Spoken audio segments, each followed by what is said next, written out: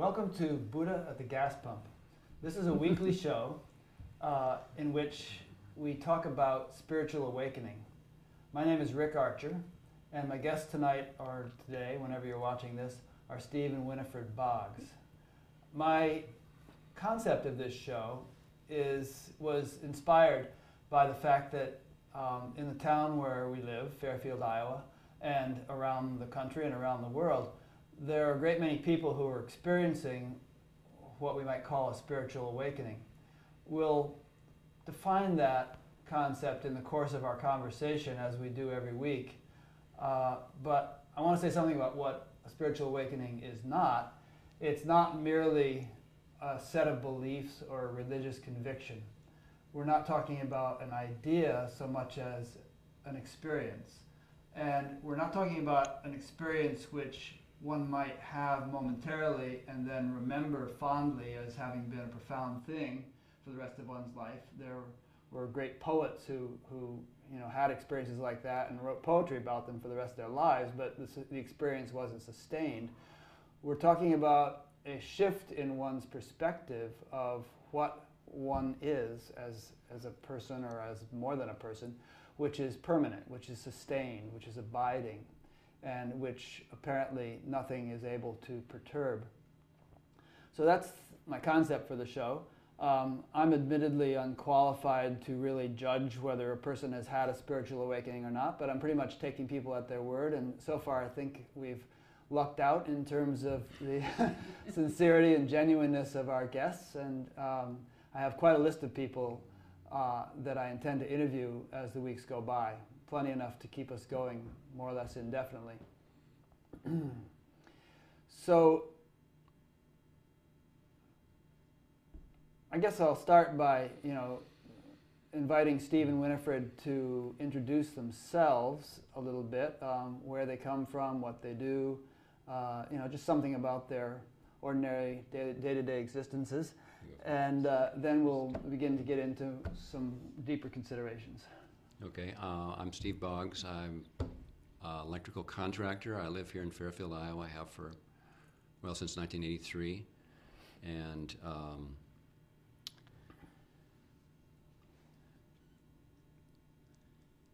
that's about it with respect to what I do during the day. But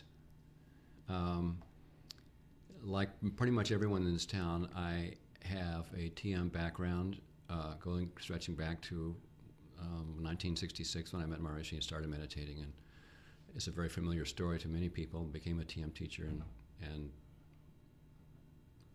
moved on through the various levels of the TM organization. We ended up sitting on the board of directors at the national headquarters. Actually, you were finishing up at Livingston Manor about the same time we showed up at South Fallsburg, I think. And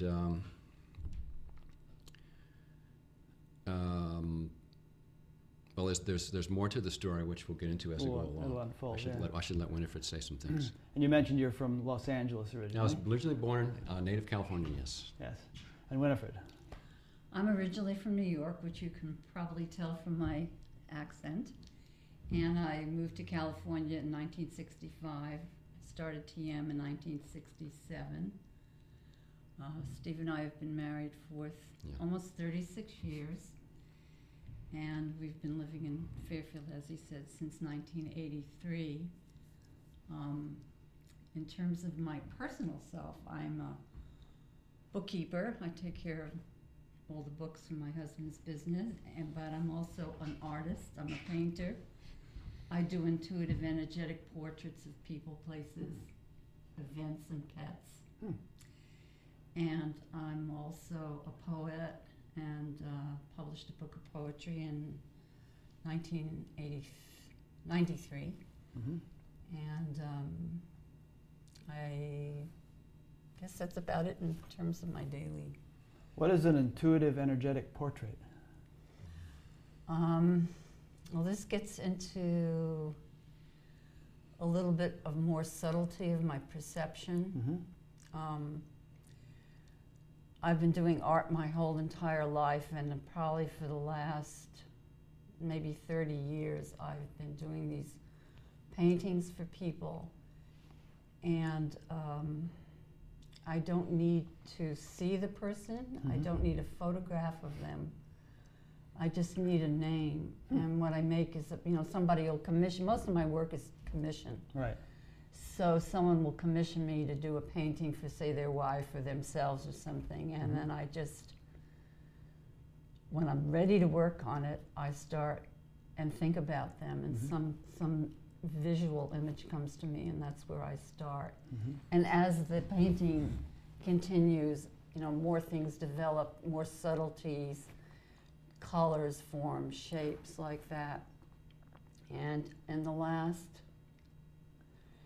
probably 10 years, I've grown much more at home with this. And most of that has come because when people see my paintings and I give them to them, they'll find things in them that are so right on for them, like a shape or a color or some object or something, and I had no idea where that came from. It just came out of the work that I do. Maybe we'll be able to give the producer a couple of your paintings. He can kind of, stick them in here at this point in the conversation, so we'll see what they look like. But is it the kind of thing where if my sister, whom you've never met and lives in Washington, D.C., commissioned you to do one, her friends would actually recognize her in that? Or is it very abstract? It's more abstract. It's more abstract. I have done some that is somewhat representational, like there'll be some object or shapes or something in there, but it's not, like, oh, there's a picture of Rick. Right. Or there's a picture of Steve O'Brien. It's an intuitive, energetic portrait. Interesting. Yeah. Do you have a website where these things are I displayed? do, Winifred Boggs Arts. How do you spell Winifred? Winifred, B as in boy, O-G as in good, G as in good, S as in Sam.com. Yeah.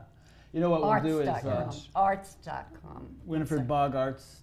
Winifred BoggsArts.com. We'll put a link to that on in a couple places associated with this show, so if people want to look at them, they can. I appreciate it. Yeah. Thank you. On the YouTube channel, we'll put a link, and maybe the producer will be able to put a link in the closing titles of this so people can write it down and check it out. Thank you. So, regarding spiritual awakening, here in Fairfield, from my perspective and my interactions with people, I feel that a lot of people, dozens, scores, maybe hundreds, have undergone a shift to a what would be a radically different state of consciousness if they had shifted to it instantly. But in most cases, people have spent decades sort of culturing and developing this experience. But for many people, at a particular time, they really sort of crossed a threshold of some kind and realized, oh, I've awakened. I've changed. I no longer perceive myself merely as a flesh-bound individual, who is just located here and now. There's something much more vast or universal, or however they want to define it. But they have essentially arrived in an experience which redefines their self-concept. And you both have told me that you have kind of undergone such a transition. And so whichever of you would like to go first, I'd like to kind of hear about that. And you can either start with the transition itself, that point, or maybe start with events and experiences leading up to it, whatever you feel would most meaningfully convey to someone who is either familiar or unfamiliar with this kind of thing, what it is we're talking about. Well, Winifred preceded me by 5 years in this. So in her awakening. Yes. Yeah. So maybe she should go first, is Yeah. that what you're saying? Yeah, I was playing catch up for a long time. Yeah. Having inferiority complexes or Just wondering, Not really. what am I missing? What is it? What is going on here? What was the old osmosis principle? Yes. So what year was that, Winifred? It was in 1999. Okay. And what happened? What were you doing? Were you just walking down the street, or Well, as I said, I've been meditating for many, many years, and something started changing in the early part of that year, 99, that I started looking at what I thought, or the ideals of what I thought enlightenment should be, and how it should show up in me, or how awakening would show up in me. And I started doing, I don't know how, you know, it wasn't like it was over a week or 2 week period of time, or, you know, I just would have these thoughts. Well, you know, I'm not going to show up like that. I'm not going to maybe have perfect health. I'm not going to show up like not having a New York accent and being kind of flamboyant. I'm not, you know, that quiet, sweet. You know, I am sweet, but I'm not energetically. Right. Demure. Demure, that's the word. In other words, you might have had certain expectations about what enlightenment or Right. awakening was, and you began to realize, wait, maybe that's not it, you know? Right, and in terms of myself, and Right. my, you know, my personal self. And so over this period of time, I would say it was up until maybe March. It was like I was peeling an onion. No, I'm not going to be that. I'm not going to be that. I'm not going to be that. And then I came to this place where I realized that you wake up as who you are, who I am. Right. And it was like the bottom fell out. And Suddenly one day on April such and such, or kind of just more like, over a period of a week or two? yeah, it could have been. I mean, Yeah. it may have been a moment, but in this day and age, right now, I don't remember. But I do very specifically remember feeling totally at home with myself, and not only recognizing my personality or my personal self, or my relative self, if you want to use that word, but also that I was never born, never died. Like a totality. I mean, these words, the words just do not do justice. But that's the nature of what we're talking about. And that went on for, I can't say that it was, you know, I still had my emotions, you know, my daily life.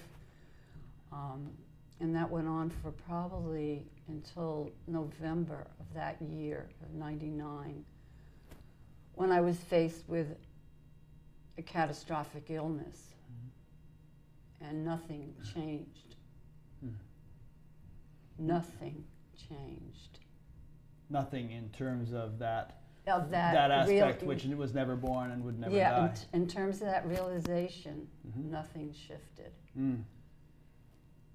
And that's kind of when I knew that this was permanent. And it was a grace and a gift. So if someone listening to this, you know, someone might be listening to this and think, well, what is she talking about? Never born, never dies. Obviously she was born and we're all going to die. So, you know, what is this aspect of herself that, I mean, is she talking about some spirit that goes to heaven or something like that and therefore never dies? Or, you know, because that's how people often conceive of this kind of thing, which could very well be dismissed as a nice, optimistic belief, you know, or faith, article of faith, as opposed to something you're actually experiencing on a day-to-day basis. It's what I experience on a day-to-day basis. And can you elaborate on the nature of that experience? Doing ordinary things, shopping, walking down the street, washing the dishes, or however you'd like to explain it. It's never lost. It's just never lost. It's an awareness.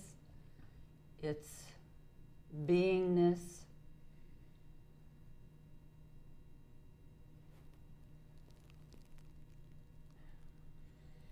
It's that which holds everything. I mean, I'm sure Steve could probably give you more beautiful expressions than I have, good. but this is fun. You're doing great, honey. but fullness. No longer searching. Mm-hmm. I don't know if does that answer that a little bit Answers better. it to me. Answers it. Yeah. I don't know about those of you out there, but One of these days, this will be a live call-in show, and we'll get questions, on the spot. Yeah. But that's very nice. Yeah.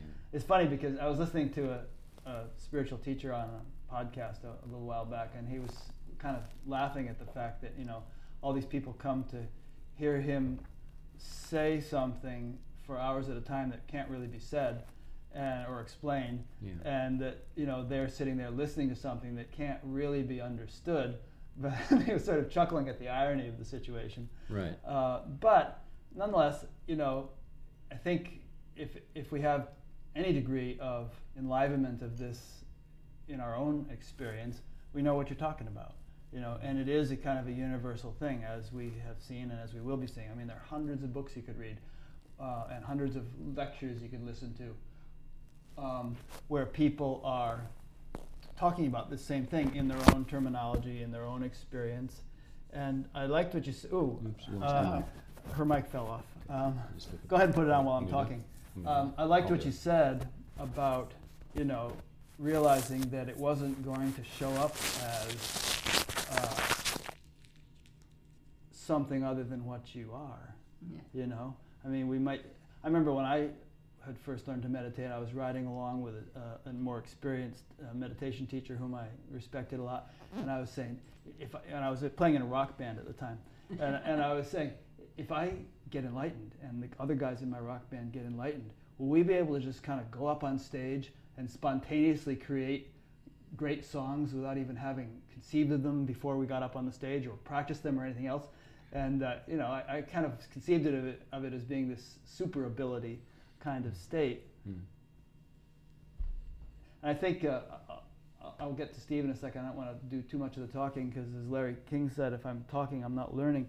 But I think that a lot of people set the bar kind of impossibly high for themselves by assuming, for whatever reason, that enlightenment or awakening is this, that, or the other thing, which it will never be.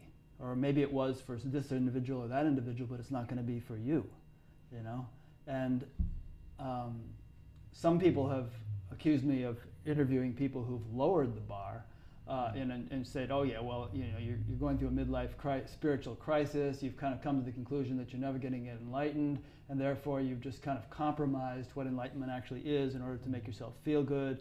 And so some guy sent me this a little while ago in an email.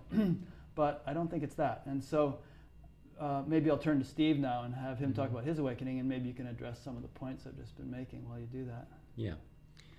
It is true that there are exaggerated and idealized myths, I guess I would call, of this awakening. And I want to thank you for taking the initiative to open this portal of communication that may, I think, serve a lot of people really well to know that this is a real thing that can be, is being experienced by some guy down the block. Right, Buddha at the gas pump. Right. On 4th and Burlington. That's where I get my gas. Yeah, So, like I said, I have a TM background and have always been quite earnestly seeking ever since the beginning. And there was a period sort of in the 80s after 30 or so years of diligent practice where it became for me the practice, the path sort of became in a certain way a substitute for the goal, and it was enough that I was a sincere spiritual seeker, and I was just sort of, I hadn't, the possibility of this actually happening for me in this life was not in my conceptual framework at that point. Right. And yet there was still somewhere way back inside that restless hunger never really completely went away. And one day a friend of mine who had lived here for some years and moved away, called me and said, you know, Steve, I want to tell you one thing, that that great spiritual ideal we've held for all these years, it's actually is real, and I know it because I'm living it. I said, whoa. and you? He said, yeah. He said, even me, ordinary guy like me, can live this. And he said that there's this thing I've been involved with for a year or two now called Waking Down to Mutuality, and you should check it out. So, with some trepidation and reluctance, I started casting a wider net, and looked into this and found it was a pretty good fit for me. And maybe I should say a little bit more about what it somewhat. You want to say some more about well, what I'll be it asking you consists of? questions Yes. about it. You can either say it now, or you can keep telling your own story, or whatever works for you. Okay. So after a year or so, a fairly consistent and serious involvement with Waking Down to Mutuality, I found myself living my life, and yet there was this kind of indefinable sort of angst that was quietly increasing in some background place of my being, and it was a combination of sort of dread and anxiety or something. And I couldn't put my finger on it. Depression too, or just dread and anxiety? Depression? No depression. Just some sense of, and it kept building for a number of weeks, and it finally was coming to a head, and I was talking on the phone to a teacher, Waking Down to Mutuality teacher in Colorado, who said to me, you know, Steve, I'd like to give you some homework. When we were talking, she said, what if all the spiritual development you'll ever have in this lifetime is what you've got right now? If that's true, would that be enough? And I said, hell no. She said, Steve, it's homework. Just ponder it. Just let that percolate in there, and just call me in 2 weeks. Yeah. So I did that, and the answer, whether it was yes or no, sort of I discovered varied to some degree. Sometimes it was yes, sometimes it was no. And then in our next phone call, this sort of quiet dread sort of was coming to the surface more, and I was speaking with her, and I've always felt very relaxed and at ease and comfortable with her, but somehow in this conversation I started getting some kind of fear. I was afraid something was going to happen here, and so in the midst of our conversation about the homework, she said, wait a minute, Steve, what's your understanding of consciousness? And suddenly I started to feel kind of on the spot and like had to perform, and I mumbled out some non-answer about sentience or something. Right. I started to feel pretty nervous, and she said, okay, so where are you located? And I said, what do you mean? I'm talking to you on the phone, I'm sitting in my office. And then at this point the anxiety was really going, like, I felt like inwardly I felt like I was in a submarine, and there was a fire had broken out. And all these red lights were flashing and warning klaxons were blaring, and I was just panicked. Something was happening inside that I was very afraid of. Interesting. And then she asked another question, and I can't remember what it was. And that sort of panic, that dread peaked. It came to this head, and it was. I felt like I may be going to die here. Something was going to die, and the intensity of that suddenly just snapped. It just was, everything was silent and open and spacious, and I could still. It wasn't as if I lost the recognition that I was I could still orient myself in the room and sit in the chair, but it was also as if I was in a certain way in outer space, and there was no up, no down, no gravity, no distance, no close, no far, no. It was just open, silent, vast, spacious, endless, changeless, and the wonder of wonders is I was that. And I had always been that. And it was just, it's mind-boggling when that recognition is viscerally alive in you, because suddenly even though you're sitting here in a chair and you're in a room and you can orient yourselves, you are limitless, you are changeless, you are endless, you are beginningless, you are entirely self-evident and whole. Mm-hmm. And the thing that was most remarkable about it is it seemed like, this sounds kind of dramatic, but it was a really quiet moment. It was really small and yet sufficient unto itself. Mm. It was almost, not quiet, but it was almost as if this awakening moment happened and yet in a certain way nothing happened. Right. It's an ineffable thing to try to put words around. Because there's so many dimensions to it, and words are so, you can only get them out one at a time. Just and these it's always sounds very, we make. yeah.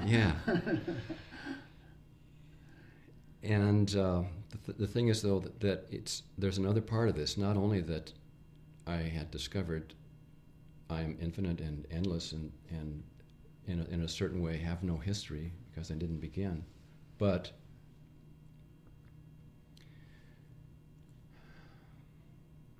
it's also true that this realization, this consciousness that I am, is everything else as well. It's not just that I have suddenly discovered my changeless nature, that in my limited nature, mm-hmm. I am also you and this and all these other things. It's all that. Did you realize that just then in that phone Yes. call with the lady? Yes, in that moment, all this was that apparent. Yes, right. And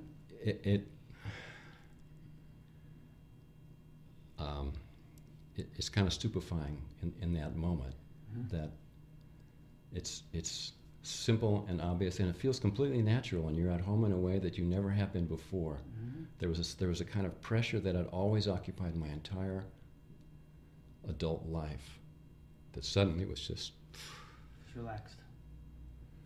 Yeah. Never in any of my deepest meditations or most wondrous experiences was that completion realized. Mm. So I'm although TM served me really well for 37 years, I think I said before we started, I think I needed a finishing school to finally come home. That's just me. It's hard to say. Obviously, Winifred didn't. Yeah. I did. Different strokes for different folks. Yeah. Huh? But and it's kind of silly to play what if, but if you hadn't been meditating for 37 years, it's altogether likely this would not have happened. I mean. It definitely built a foundation. Oh, absolutely. Yes, that was one of your list of questions about practice, and in this moment, it, like Winifred used the word grace. It feels like there's this grace, like there's something. This is completely not what I thought it was going to be.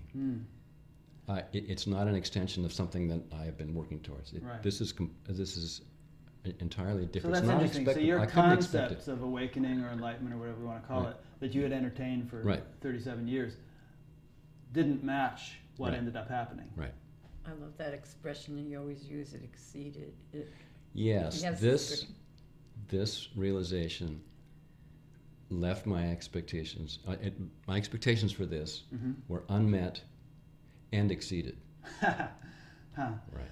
I mean, can you sort of connect, though? Can you say, all right, for 37 years I was thinking this, this, and this, and I can see how these things were kind of pointing at, the experience I'm now having, but obviously my conception of them was way off the mark because I wasn't having the experience. Sort of like the Zen analogy or metaphor of the finger pointing at the moon and mistaking the finger for the moon. And it's... Yeah. Because before this defining moment, all I had was my thoughts about it. Right.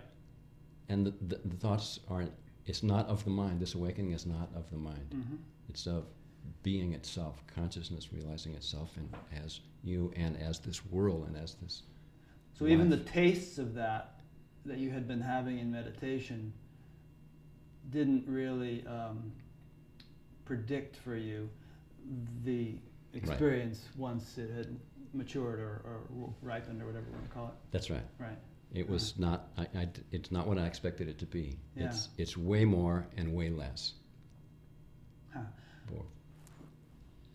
Can I? Yeah, go ahead. I mean, I was just going to say something about experience.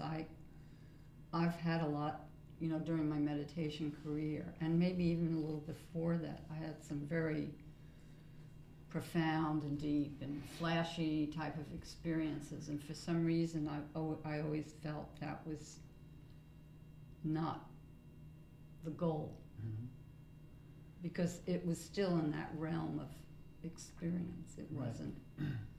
This has a more quiet, omnipresent feel to it than Like you wouldn't want to necessarily be having a flashy experience 24/7. No. no, because we are in ordinary life too. Right. Mhm.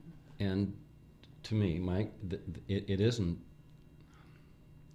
really an experience. Right. Yeah. Okay. Got that. Okay. I'd like to ask you, and Winifred, feel free to pipe up anytime, because I'll just kind of ask whatever comes to mind. But I was intrigued by your statement that it was both more and less than what you had anticipated. And maybe you could elaborate on the more and the less. Oh yeah. Another Waking Now teacher that I was speaking with, I was talking about what am I missing? Why am I not getting over this year that I was involved in this work? And she said, "Look, Steve, why don't you just write down a list? Make it big. Get a big piece of newsprint or something, and write down all the things you think need to be true for you to consider yourself to be awakened."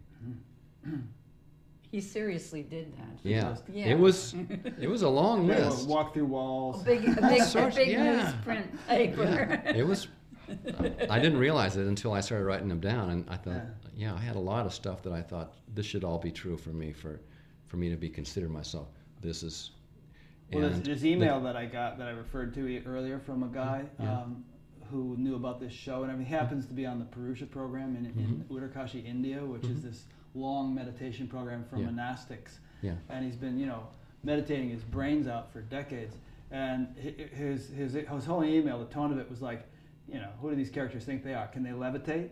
Can they become invisible? Can they do those are the criterion of enlightenment, and if they can't do those things, then forget it. But Yes. So I had a lot of similar ideas, and it turns out they just didn't have a lot to do with the nature of this realization, and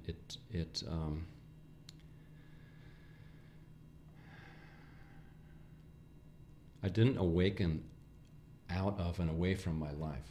Right. I awakened right in and through and as this body, this being, this Steve Boggs character. And I expected to be, get me out of here, basically.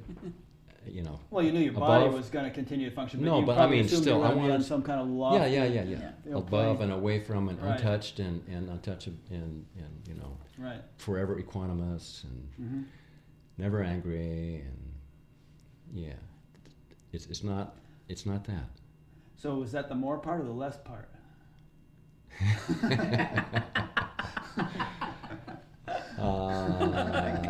In a certain sense, it depends on how you're looking at it. I expected it to be that, and it isn't that. Right. The more part is the part that you can't conceive of, because it's not something that's mental, and it's ineffable, and you can try to describe this changeless, endless reality that you are, and its infinite variety and wonder and change in your life, but you always come up short. Yeah. Remember the Incredible String Band, that group in the 60s? There was a great line from one of their songs. The song was Job's Tears, but it was, whatever you think, it's more than that. That's true. So, again, Winifred, anytime you feel the impulse, Yeah. pop in there. I'm not noted for being shy. When you had this awakening, what year was this? So about 2004? This was 2003? Four? 2004, yeah. Yeah, because 5 years after Yeah. 99. Right. Was that it? I mean, did you just kind of slide back into plain old Steve life, or was it sustained? Was there any kind of... Oh, yeah, no, it's never left, but over time, there is a further integration that happens. It isn't as if all growth stops in this moment and everything is perfect. No, I wasn't suggesting growth would stop, but I was saying was there any backsliding? Did you kind of like get caught up again and kind of forget this thing that you had? No, it's how can we describe this? It's, for me, it's not forgettable. It's not something that changes. Some people use the analogy of once you recognize that the snake is actually only a string or a rope, it's never going to fool you again. You know, you're never going to think, oh my God, no, I know it's a string, it's a rope. You know? Yeah, there's a knowingness that's isn't affected by whatever happens. Right. Yeah. But it isn't as if I still have attractions, aversions, likes, dislikes. And Sure. I still have a personality. I'm still recognizable as Steve Boggs. I have, psychological wounds, I'm sure, less like everybody else. But there's also a deeper within me. It's also true to say that this reality that I know myself to be doesn't change at all. Right. I don't know much about waking down, although I have a lot of friends who are into it. Yeah. But one phrase from that I've heard that I like a lot is the wake down, shake down. Yeah. And what I understand that to mean, you can correct me if I'm wrong, is that once awakening happens, then some real house cleaning can take place, which might not have been so possible before when you were just living a more constrained existence. Yeah, once this realization occurs, that's when the booster rockets really fire on The booster rockets. Booster rockets on, because now you have capacity to actually hold yourself in the midst of an investigation of the deeper, darker parts of your being that have always been there, but have never seen the light of day because they're too threatening. Yeah, you didn't have the capacity to relax and allow yourself to face them. Yeah. And the recognition that you don't have to get rid of them. Right. And hide them under the rug. Right. That part of your individuality or your humanness. Yeah. Because we are, I know I am, and so most people have lots of different parts of their personality.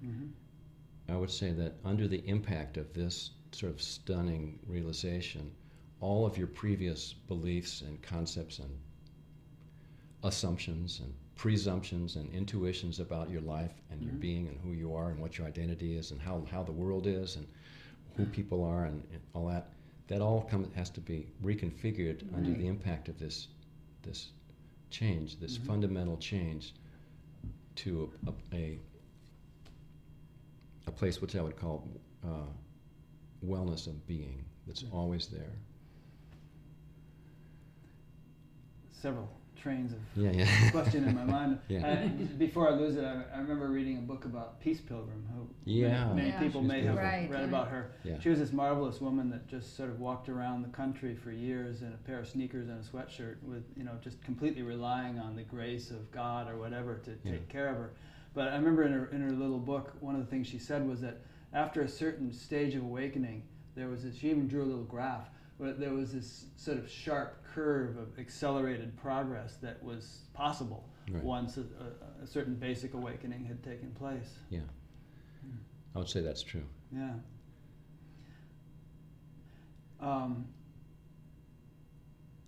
Do you feel, either of you, that this kind of re-evaluation of assumptions and judgments and concepts and all that, the things you enumerated, does it take place spontaneously, or do you kind of make it a practice once this awakening is taking place? Or, okay, I'm going to sort of like chip away at this one, and now let's work on this one.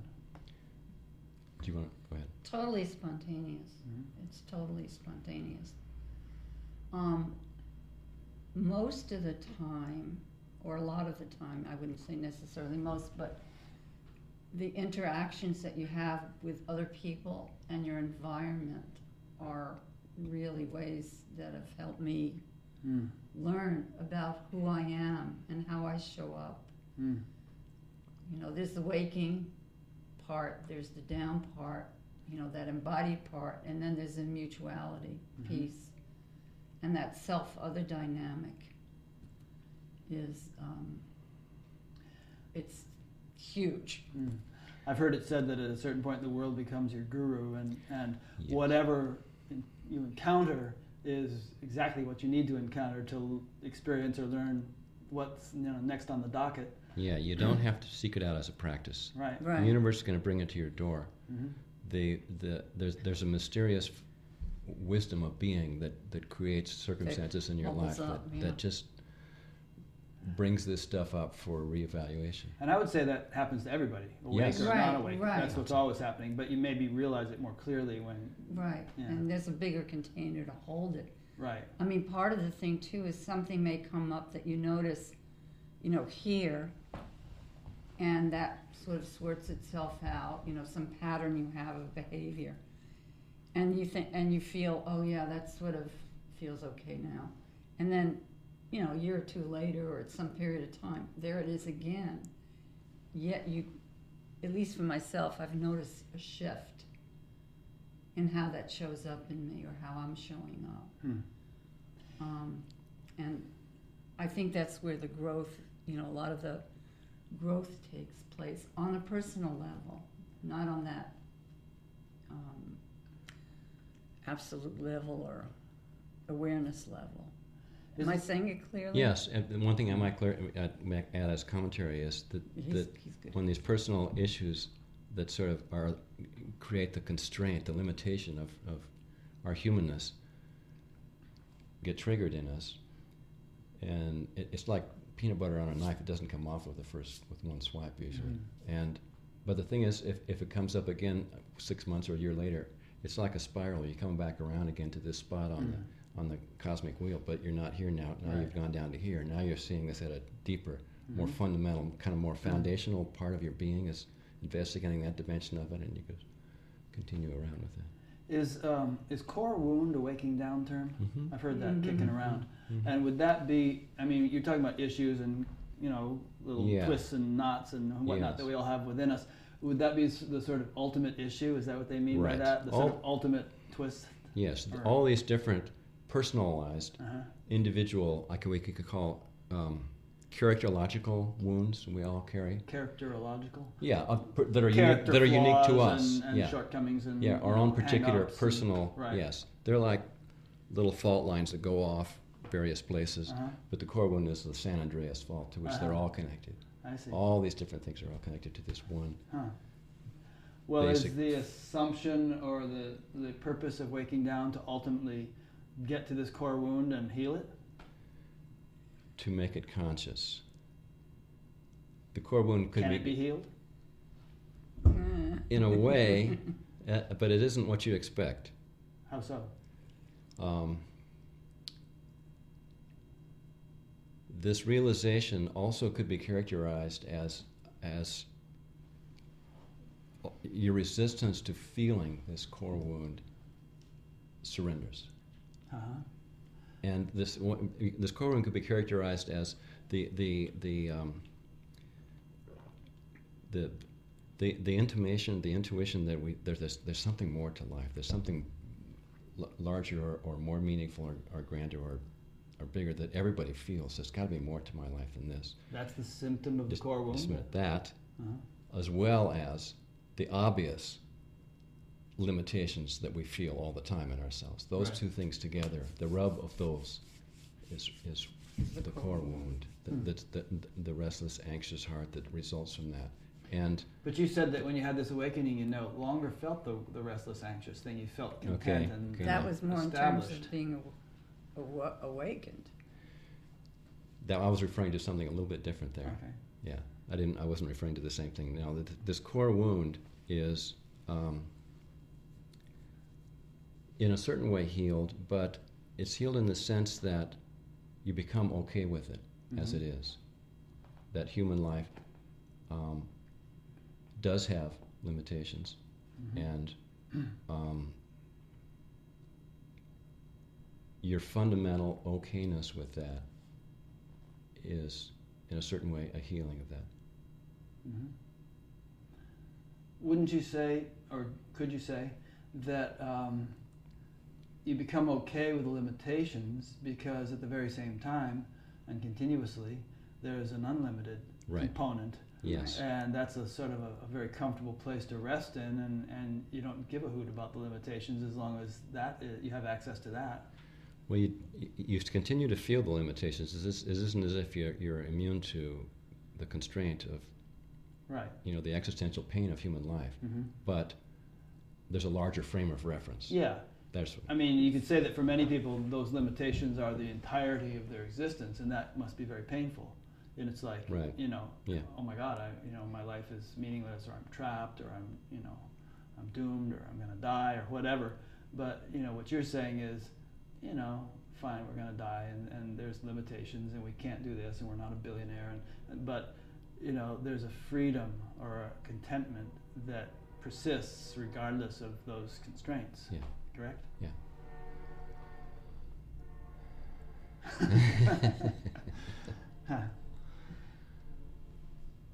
So one thing just popped through my mind randomly. Can I just take off another direction? That's what I'm doing. Something that just came through my mind is that we're in Fairfield, and we are for decades deeply steeped in the Ayurvedic perspective. And one thing I wanted to get across in this, if I could, before we wrap up, is no, we're not wrapping up yet. Oh, okay. And explain terms as you go, if in case somebody. Ayurveda is an ancient Indian tradition of healing arts, and it's been practiced and is thoroughly imbibed in all of its breadth and depth in Fairfield. And one thing that became clear to me and to both of us in this is that perfect health is unrelated to self-realization.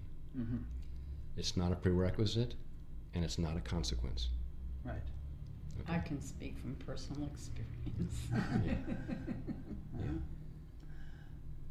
You want to talk about that? Well, I mean, I mentioned it when I was telling the story of my awakening, and should I? Sure, whatever. If you're comfortable, otherwise... No, whatever you want to do. We don't have to. Oh, I don't know. I mean, well, we can come back to it. Yeah, I'll see. Think about it. See how it feels. Yeah, a number of examples come to mind. I mean, there are a lot of great people who are considered very enlightened throughout history, who had anything but perfect health, at least when they got around to dying. I mean, Nisargadatta, who happened to be a chain smoker, died of lung cancer. Ramana Maharshi died of, I think, some kind of throat cancer or something. We don't know exactly what Maharishi Mahesh Yogi died of, perhaps, but he had weak lungs. He had weak lungs. He had all kinds of things, but it wasn't, I mean, nobody has... None of us get out of here alive. Yeah, true. And I don't think, in my mind, that doesn't diminish any of them. No. No. If you have some scars on your fingers, probably from electrician work. You cut yourself, you bleed. Yes. Right. And that's not perfect, but it's not an obstacle to awakening. Yeah. Or being awake. Or being awake while that's going on. Right. I remember about 10 years ago or so, I fell off my bicycle one day. I was coming into a gravel driveway, and I took the turn too fast and skidded. And I had a helmet on, fortunately, but as my helmeted head hit the ground and my skinning my hands and elbows, I was kind of amused at the same time at this sort of unshakable silence that was just kind of watching the whole thing in a way. That was there regardless of all this pain Yeah. trauma. Yeah. Or, you know. So. Yeah, it's often in moments of crisis that this becomes more obvious. Yeah. Don't I you particularly say? love running through airports trying to catch connecting flights. It's like, you know, talk about Buddha at the gas pump. I feel much more awake in situations like that than I do kind of sitting in my quiet little room. Yeah, at in a home. certain way, in the midst of the anxiety to meet the plane, you Yeah. feel this freedom. Yeah, and there's all this, you know, you're hustling, your lungs hurt, and you don't think you're going to make the connection. And at the same time, there's this just perfect silence that's predominant even. You know, it's not even somewhere in the background. That's the main thing, is this Yeah. perfect silence. And then there's O'Hare Airport. That's me. See, to me, that's truly being in your life. Mm-hmm. You know, like living your life. Really living your life. Yeah. I know it sounds kind of. It's hard to put into words. But It's really hard to yeah. put into, because to me it has this huge, huge depth to it. Mm-hmm. Yeah, this is part of what you were saying to me for 5 years when I was banging my head on the wall. What am I missing? And you said, no, Steve, life itself is your teacher. What? Well, How that's the can life title be- of my book. Yeah, and then you would say something like this, like you're just living your life, and that's...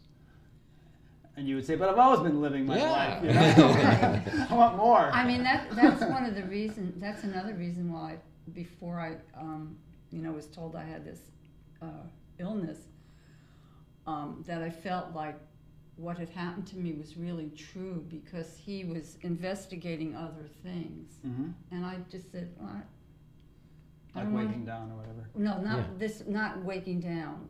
Other things. You know, other teachers were coming to town, and he would go. Check them out. And Right. I'd go, and I'd go. I mean, nothing. It just.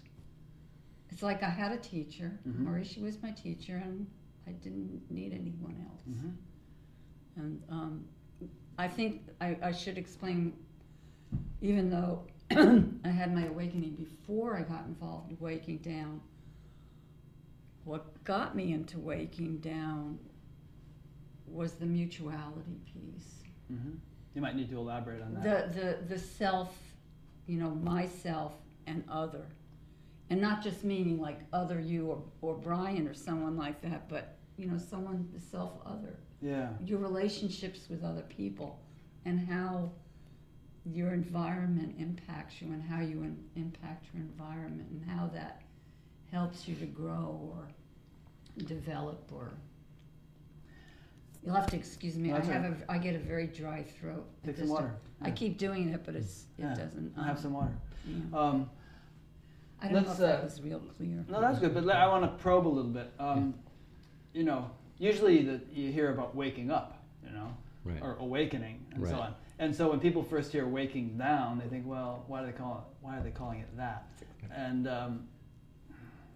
my understanding of it is that, like you said, when you had your awakening, it wasn't so much an ascension where you sort of Right. became disengaged from your individual life or Right. your body or whatever. It was more like an integration Embodied. into that, into Right. your individual life. And so, Yes. so is that why you guys call it waking down? Yes, the primary thrust of this particular awakening is down into your body, into your Yeah. life, into the emotional, the bodily, the Mhm. relational dimensions of human experience is where it all happens. You're not awakened away from and out of and distant Right. from. Now, do some people become awakened and out of and distant from? I mean, are there brands or flavors of awakening I that you think run there into are. that In where my people just conversa- become aloof and? In my conversations with other people all around Uh-huh. town, I think there are. Huh. It isn't as if before this happened for me, I thought, well, surely it's the same for everybody. It's got to be if it's Yeah. true, But I think there is differences. Now, in your conversations with these people, Yeah. do you feel that they have actually awakened themselves, or are they sort of still pre-awakening and they're kind of conceiving it as being something that will enable them to escape from the fray of life? No, I take them at their word. They say they've It's just awakened, I think there are different Uh-huh. qualities to this, and if I may make a historical reference. Sure. Otherwise, why else would Adi Shankara be traveling all over India, having these huge debates with all the Buddhists of the day Mhm. about whether there was or wasn't a self? Mm-hmm. There are differences in how this is revealed. It's true. In, Through the it's through the individual. And so what you imply there is that, maybe the Buddhists were enlightened and maybe Shankara was enlightened, but they just had different flavors of it. Yeah. Now, some would argue that they were at different stages of it, and they were arguing from different states of consciousness, and that maybe, and in fact, I mean, there were a number of people whom Shankara debated who kind of, at the end of the debate, saw his point of view and became his disciples, and eventually, glommed onto his level of experience. Yeah. I don't know that. Yeah. I don't know the answer to that, but my sense is there are differences, and in both from my personal conversations with other people and from this. So I wonder if these differences are more a matter of personal makeup and preference, or more a matter of choice, where you choose to engage in a practice or a path or a group that's going to culture your experience in a different channel than some other. I think it's the latter. You think? There are different lineages that produce different, I don't know if I want to say strong enough to say types, but different dimensions of this awakening experience. But wouldn't you say that, some people are naturally inclined to kind of just be more reclusive and maybe sit in a cave or the modern equivalent of a cave, whereas others are more inclined to sort of plunge into the thick and thin of life? And Yes. yeah. And so maybe you kind of align yourself with whichever group or lifestyle or whatever is best suited to your nature, and you enjoy your awakening in this way or in that way according to what's right for you. Yeah. So then there's the mutuality part, awakening down in mutuality. And is the implication of that term that your awakening is kind of more than, it's a kind of a collective awakening as opposed to just your awakening, and that the interaction with others enhances it, or what you explain? Why the word mutuality? See, the simplest way to do this. Being is equal parts identity and relatedness, and the nuts and bolts, and when you get right down in the engine room of relations with other people, is where the rubber meets the road of this realization being challenged. As Ramdas said, if you think you're enlightened, go spend a week with your parents. There you go. Yes. Actually, that's one of the things I used when how Maharshi always talked about the dyeing the cloth and all that. I grew up in New York. Right. And so I always thought, when I go see my family in New York, then I'll know, something, whether I've gotten anywhere at all, because the acid test. The acid test. Yeah. And so we're saying there is a sort of catalytic effect in relations with others, and we take this dimension of life seriously, and it's important, and it's part of this whole process. So how does the actual waking down group of organization help you to do this? Well, we have open sittings where there's usually a teacher or mentor leading, and people are sharing what's up for them, their current edge, we could say. And whatever that might be. Yeah, it could be anything. The good, the bad, the ugly, it could be anything. Yeah. And others are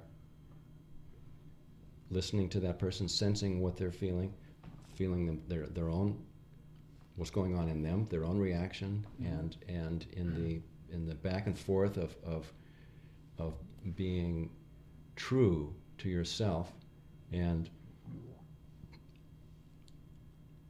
open to the truth of the other, something more happens. But I might add that there are people in Waking Down who have their awakening and, they're gone. Right. They don't come around. Oh, yeah.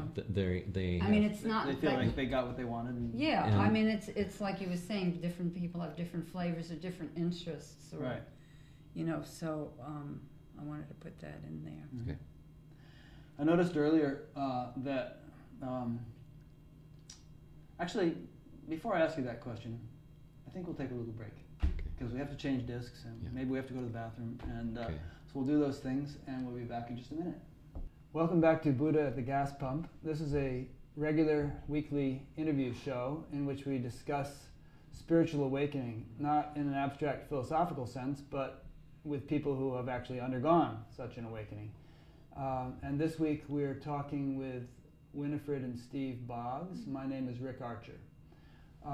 So, I was going to ask you, Winifred, towards the beginning of the interview, when you were talking about your awakening, you mentioned the word grace, and your eyes started to tear up when you mentioned that. You obviously felt a great deal of emotion when you mentioned the word grace. Why did it have that effect on you when you thought of the grace of that bestowed this on you? I'm feeling it right. Doing it again.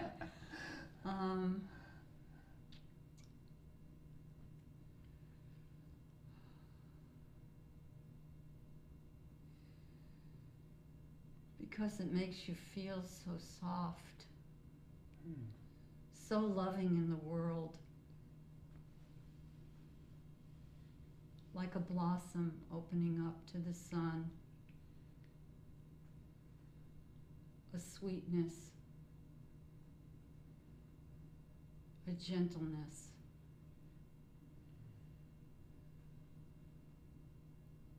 Maybe it's a grace because I did not know that I could truly have that I could truly be that as I am.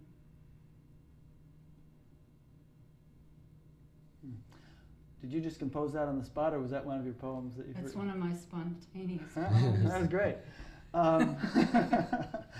Usually the word grace implies that there is some, divine source that has bestowed grace upon us. Do you have that perspective? I guess I wouldn't phrase it in exactly the same way, but yes, essentially that's God or whatever yeah, you want to call it. Yeah, however you would like I feel like you've been blessed by... I've been blessed. Right. I have been truly blessed. Mm-hmm. That's beautiful. I love May I the... add another dimension to that? Yes, please. I feel the same way, and it had another part of that is that all the efforts you've made for all these years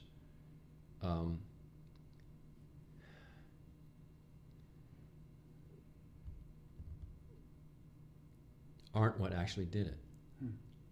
There's something else inexplicable and mysterious and way beyond what you thought this was going to be, and all of the hunger and yearning you carried for all that time suddenly is, there's breathing room around it, and and yet it feels natural and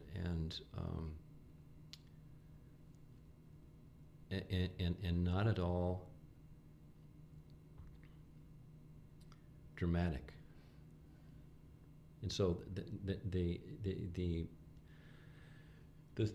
what I would say is the non-separateness that you experience in this, the essence of that non-separateness between you and I, between myself and this table, the essence of that is love, in my experience. The essence of the non-separateness. The non-separate quality of this realization. The component that contains everything, Yes, so to speak.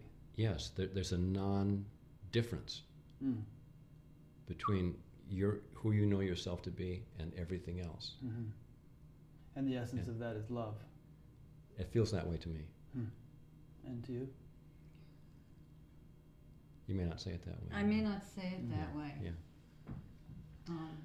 Now, when you say I'm sorry. Go ahead. Go ahead. I wasn't sure. I was just going to say I didn't know what word I would use. Uh-huh. Right. When you say that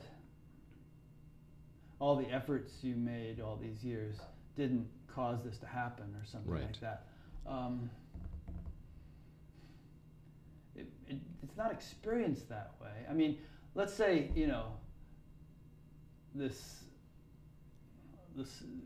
self with a capital S, or unbounded awareness, or whatever you want to call it, is like the sun, and there are clouds which have been blocking the sun, and so it seems like you don't experience the sun.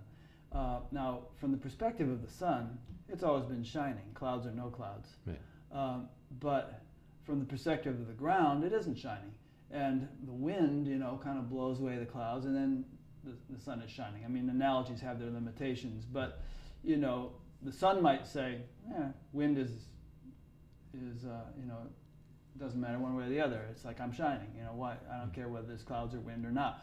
But it makes a big difference to the person, you know, whose vision of the sun was obscured by the, you know, by the clouds. Yeah. So, you know, it's ridiculous to sort of say, to play what if and what would have happened and this and Right. that. But there seem to be a number of spiritual teachers who, you know, they meditate for 30 years or something, they have this awakening, and then they turn around and tell their followers, you don't need to meditate, it's just natural, you know, don't bother doing anything. Yeah. And, you know, that to me seems, you know, kind of misguided or misguiding, because it does seem that although, you know, the efforts we make in spiritual practices don't cause something which in its nature is uncaused, Right. they do kind of lead us to a point where we can, you know, be a fit reflector of that. Yeah. I would agree with that. That it's a mysterious process. Were I to conceive of my life for the last 40 years, if it didn't involve a substantial amount of spiritual practice, would this have ever happened for me? Yeah. Maybe not. Maybe I could even say probably not. Right.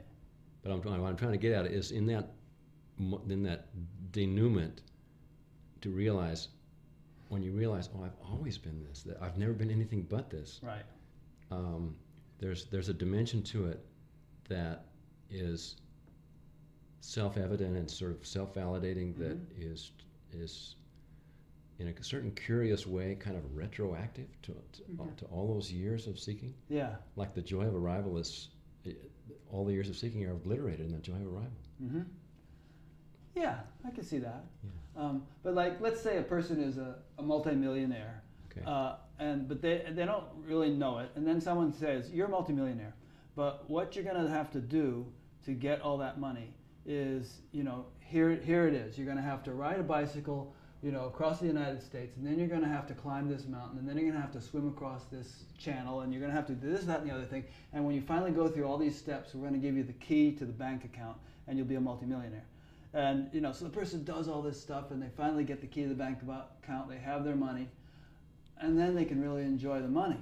Now, they knew all along that they were a multimillionaire, and looking back, it seems like a whole lot of fuss and bother. Why couldn't I have just been given the key after all? You know, but they did have to go through that stuff, because that was the condition. Those were the conditions for some strange reason of their getting the money.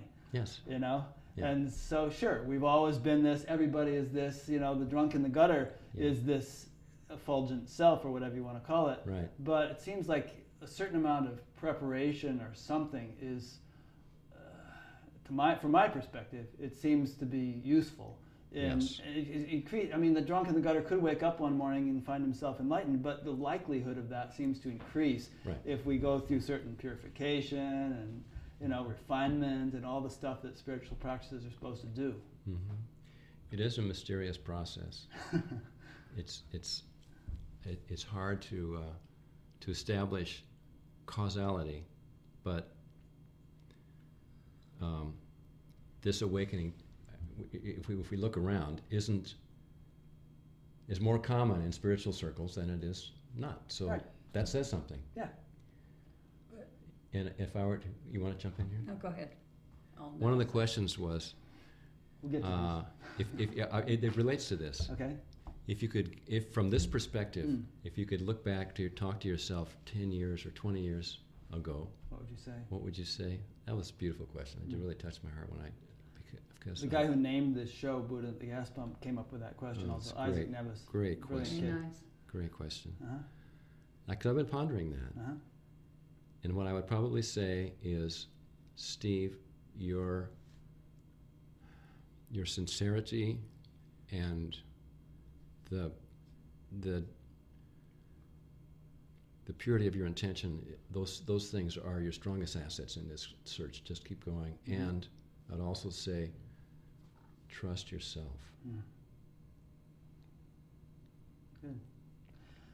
Maharishi Mahesh Yogi often used to say to his students, he referred to them as already enlightened, you know, and everyone would sort of scratch their head and say, well, how does he mean that exactly, you know? But, you know, I think from his perspective, he could see it, you know, that everyone had actually was essentially enlightened or awakened or whatever you want to call it, but it's just some little confidence was missing or There's something that happens some clarity or something. in the self. There's a reason why they call it self-realization. It Mm. happens in and through and by yourself. Excuse me.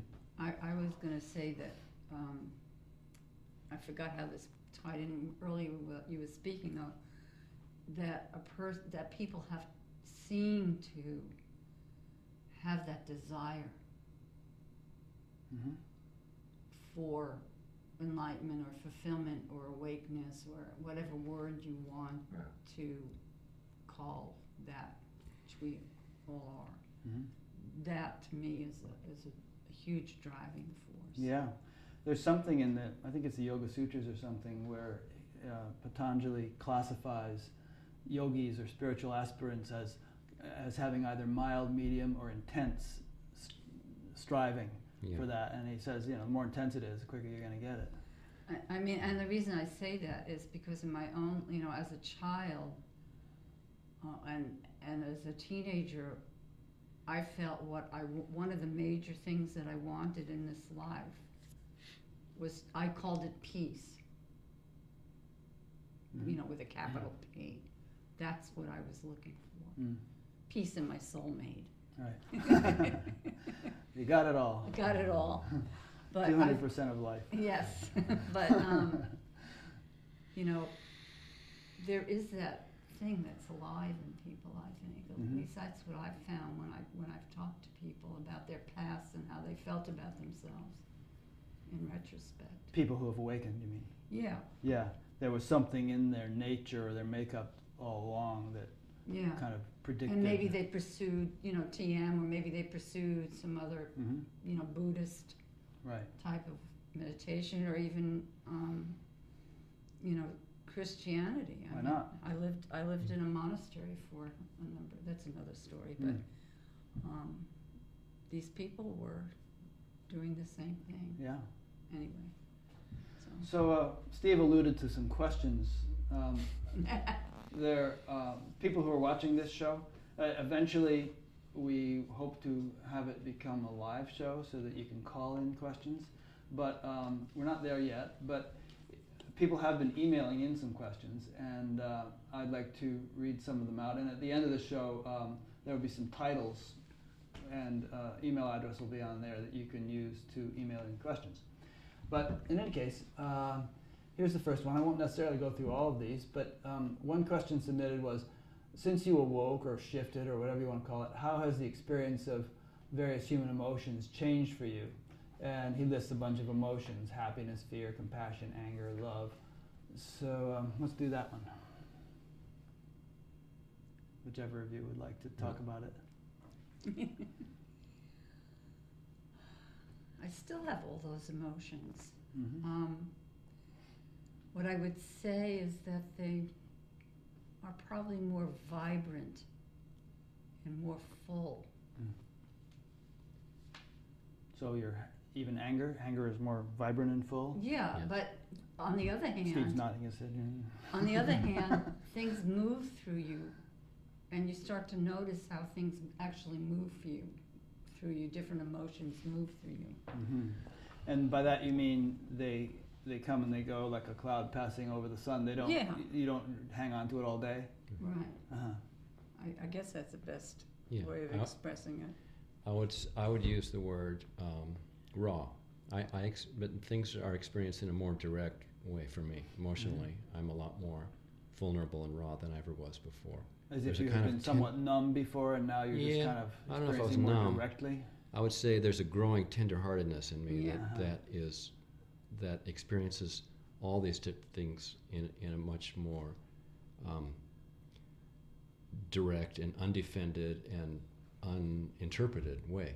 It's just sort of raw and direct and immediate,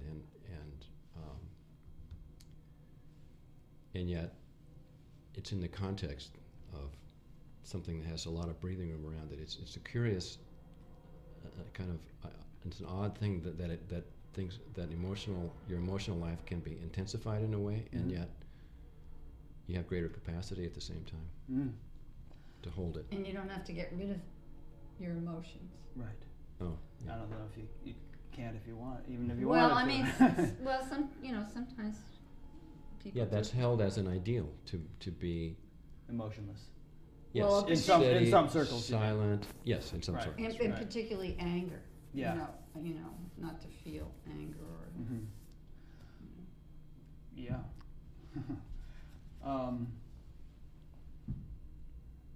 Some of the sort of more famous saints that I've known have certainly been capable of expressing tremendous anger, if the situation called for it, I suppose. But I've also seen them turn on a dime if, when the situation changes. It's not like they keep brooding and stewing over Mm-hmm. the thing. It's like, in fact, Amachi, the hugging saint, it's fascinating to watch her give what is called darshan to people, or blessings, because people just keep, have you ever seen her? Yeah. People come up one after another, and some child will be crippled or something, and she'll have tears running down her face, and the next person comes up and she'll be laughing uproariously, and the next person comes up and she's all concerned about their financial situation or something that they've presented to her, and it's like, it's so interesting, because there's this kind of an ability to immediately adapt to who's in front of her, and what their needs are, what their situation is. Yeah. And as soon as they're gone, boom, next person. Yeah. Yeah. It's like a spontaneous response to what's in the environment. Yeah. Particularly on this list of little points here, the point of compassion kind of interests me. You mentioned tenderness or something, and you mentioned softness when I asked you the question about grace. And I kind of feel like those qualities are related to compassion, that the more tender and soft you are in your own feelings, the more spontaneously compassionate you're going to be. Would you agree to that? I would, and I would say that in this process particularly, it's characteristic of waking down that the armoring and the defensive tendencies that we have in ourselves, and actually that are even like sort of down to the tissue level, built into our bodies, the energy that's bound up there gets freed up, and there's a more spontaneous flow and less resistance to feeling what you're actually feeling. And so there is, I feel, a greater vulnerability and tenderness. Yeah, absolutely. And it is the essence of compassion, that you can sense the other's feelings in that sort of empathic connection. Right. That's the word I was thinking. Empathy. Right. Right. Yeah. And have more appreciation Mm-hmm. for how other people show up. Right. Good. So I'm sure there's more we could talk about all these different things, but is this a significant question? How has the shift affected your diet, or shall we pass on that one? Yeah. It hasn't changed much for me. Okay. Have your priorities changed? Well, in the way, yes. Relative Fundamentally, priorities. well, the main priority of the one priority that occupied my entire adult life is fulfilled. Right. And it is from which I've graduated in a way or something. But you still spend a lot of time dwelling on that priority, don't you? I mean, going to Waking Down seminars or retreats. Yeah. Okay. Things like that. Let's say now instead of a seeker, I'm an explorer. Right. And aside from your spiritual priorities, any other relative priorities in life have changed, like your relationship to money or sports or what you watch on TV or anything? That hasn't changed a whole lot. I do feel a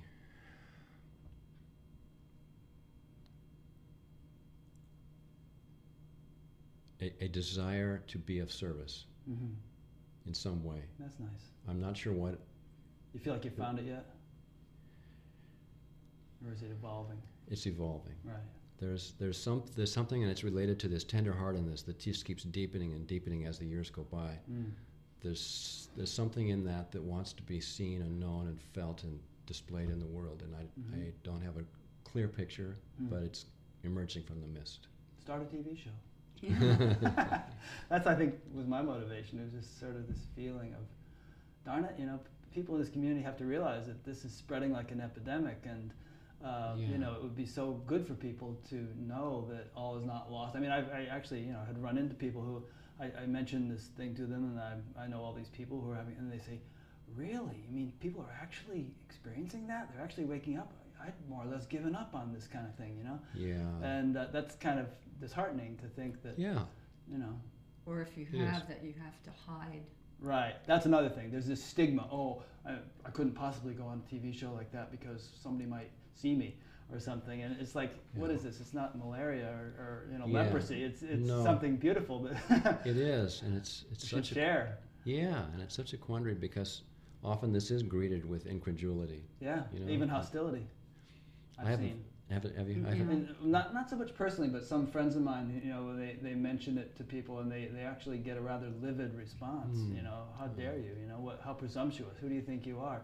Yeah. Yeah, that thing where if you say you are, you're not. And Right. Those who know don't yeah. say, and those who say don't know, and all I that. think I think those times Have passed. Yeah. are over.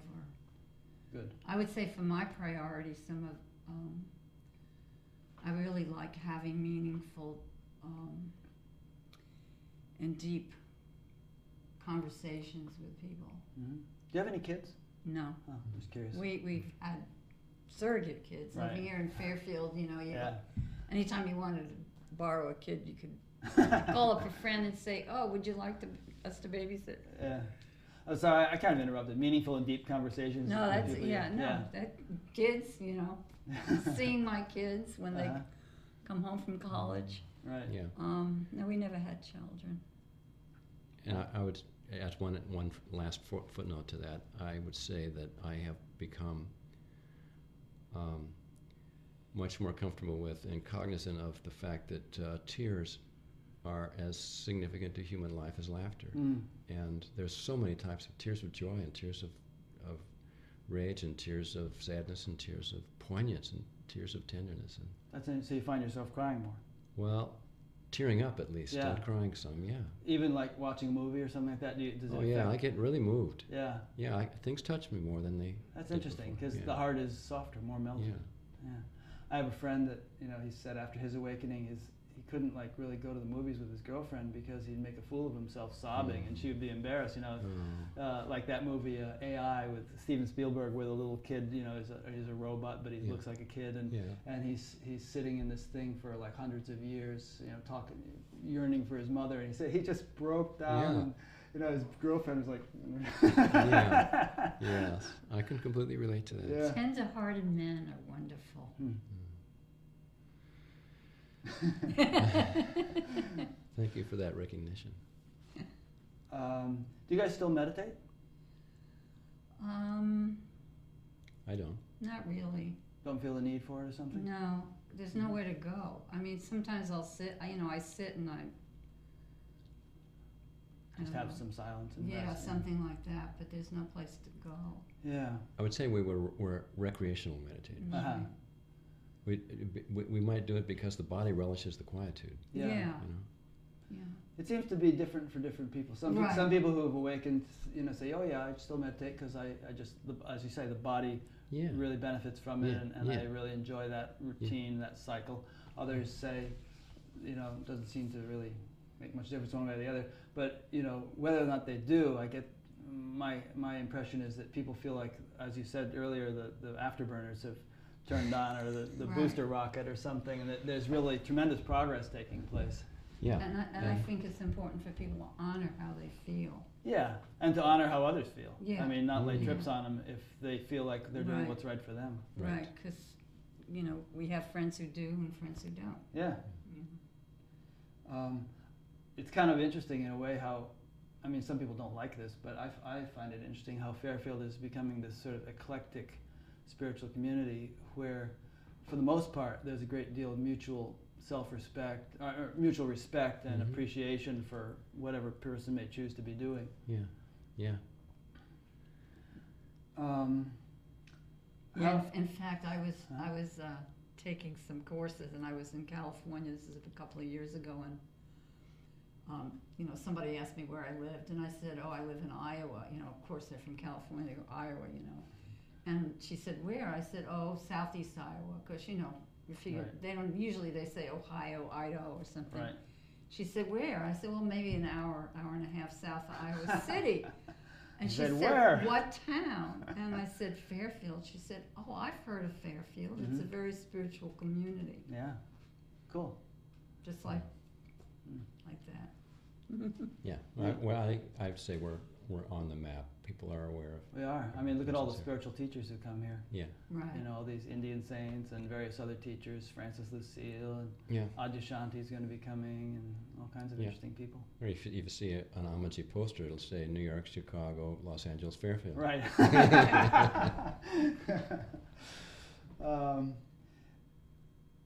We can. I'll ask some of these questions, and if you feel like we've covered them, we can skip over them. But how has awakening changed your ability to fulfill desire? Well, I think the intent of the question Mm-hmm. has somewhat to do with performance in a way. Yeah. I would like say you want to achieve something. Do you achieve it any more Yeah. effectively than before?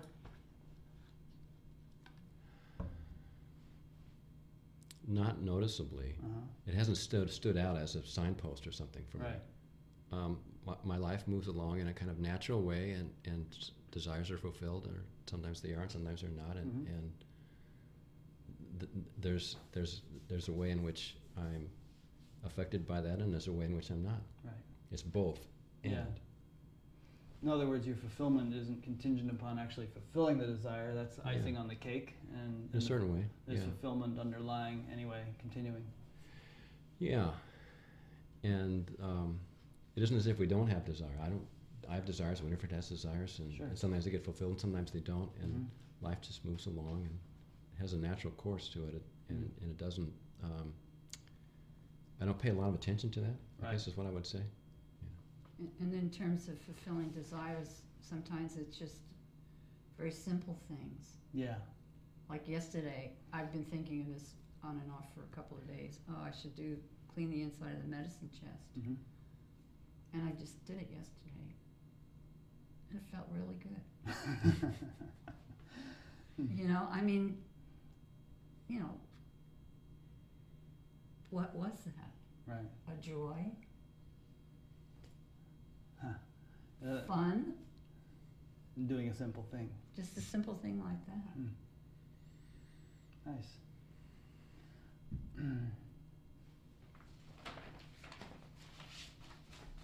We've covered a lot of these questions.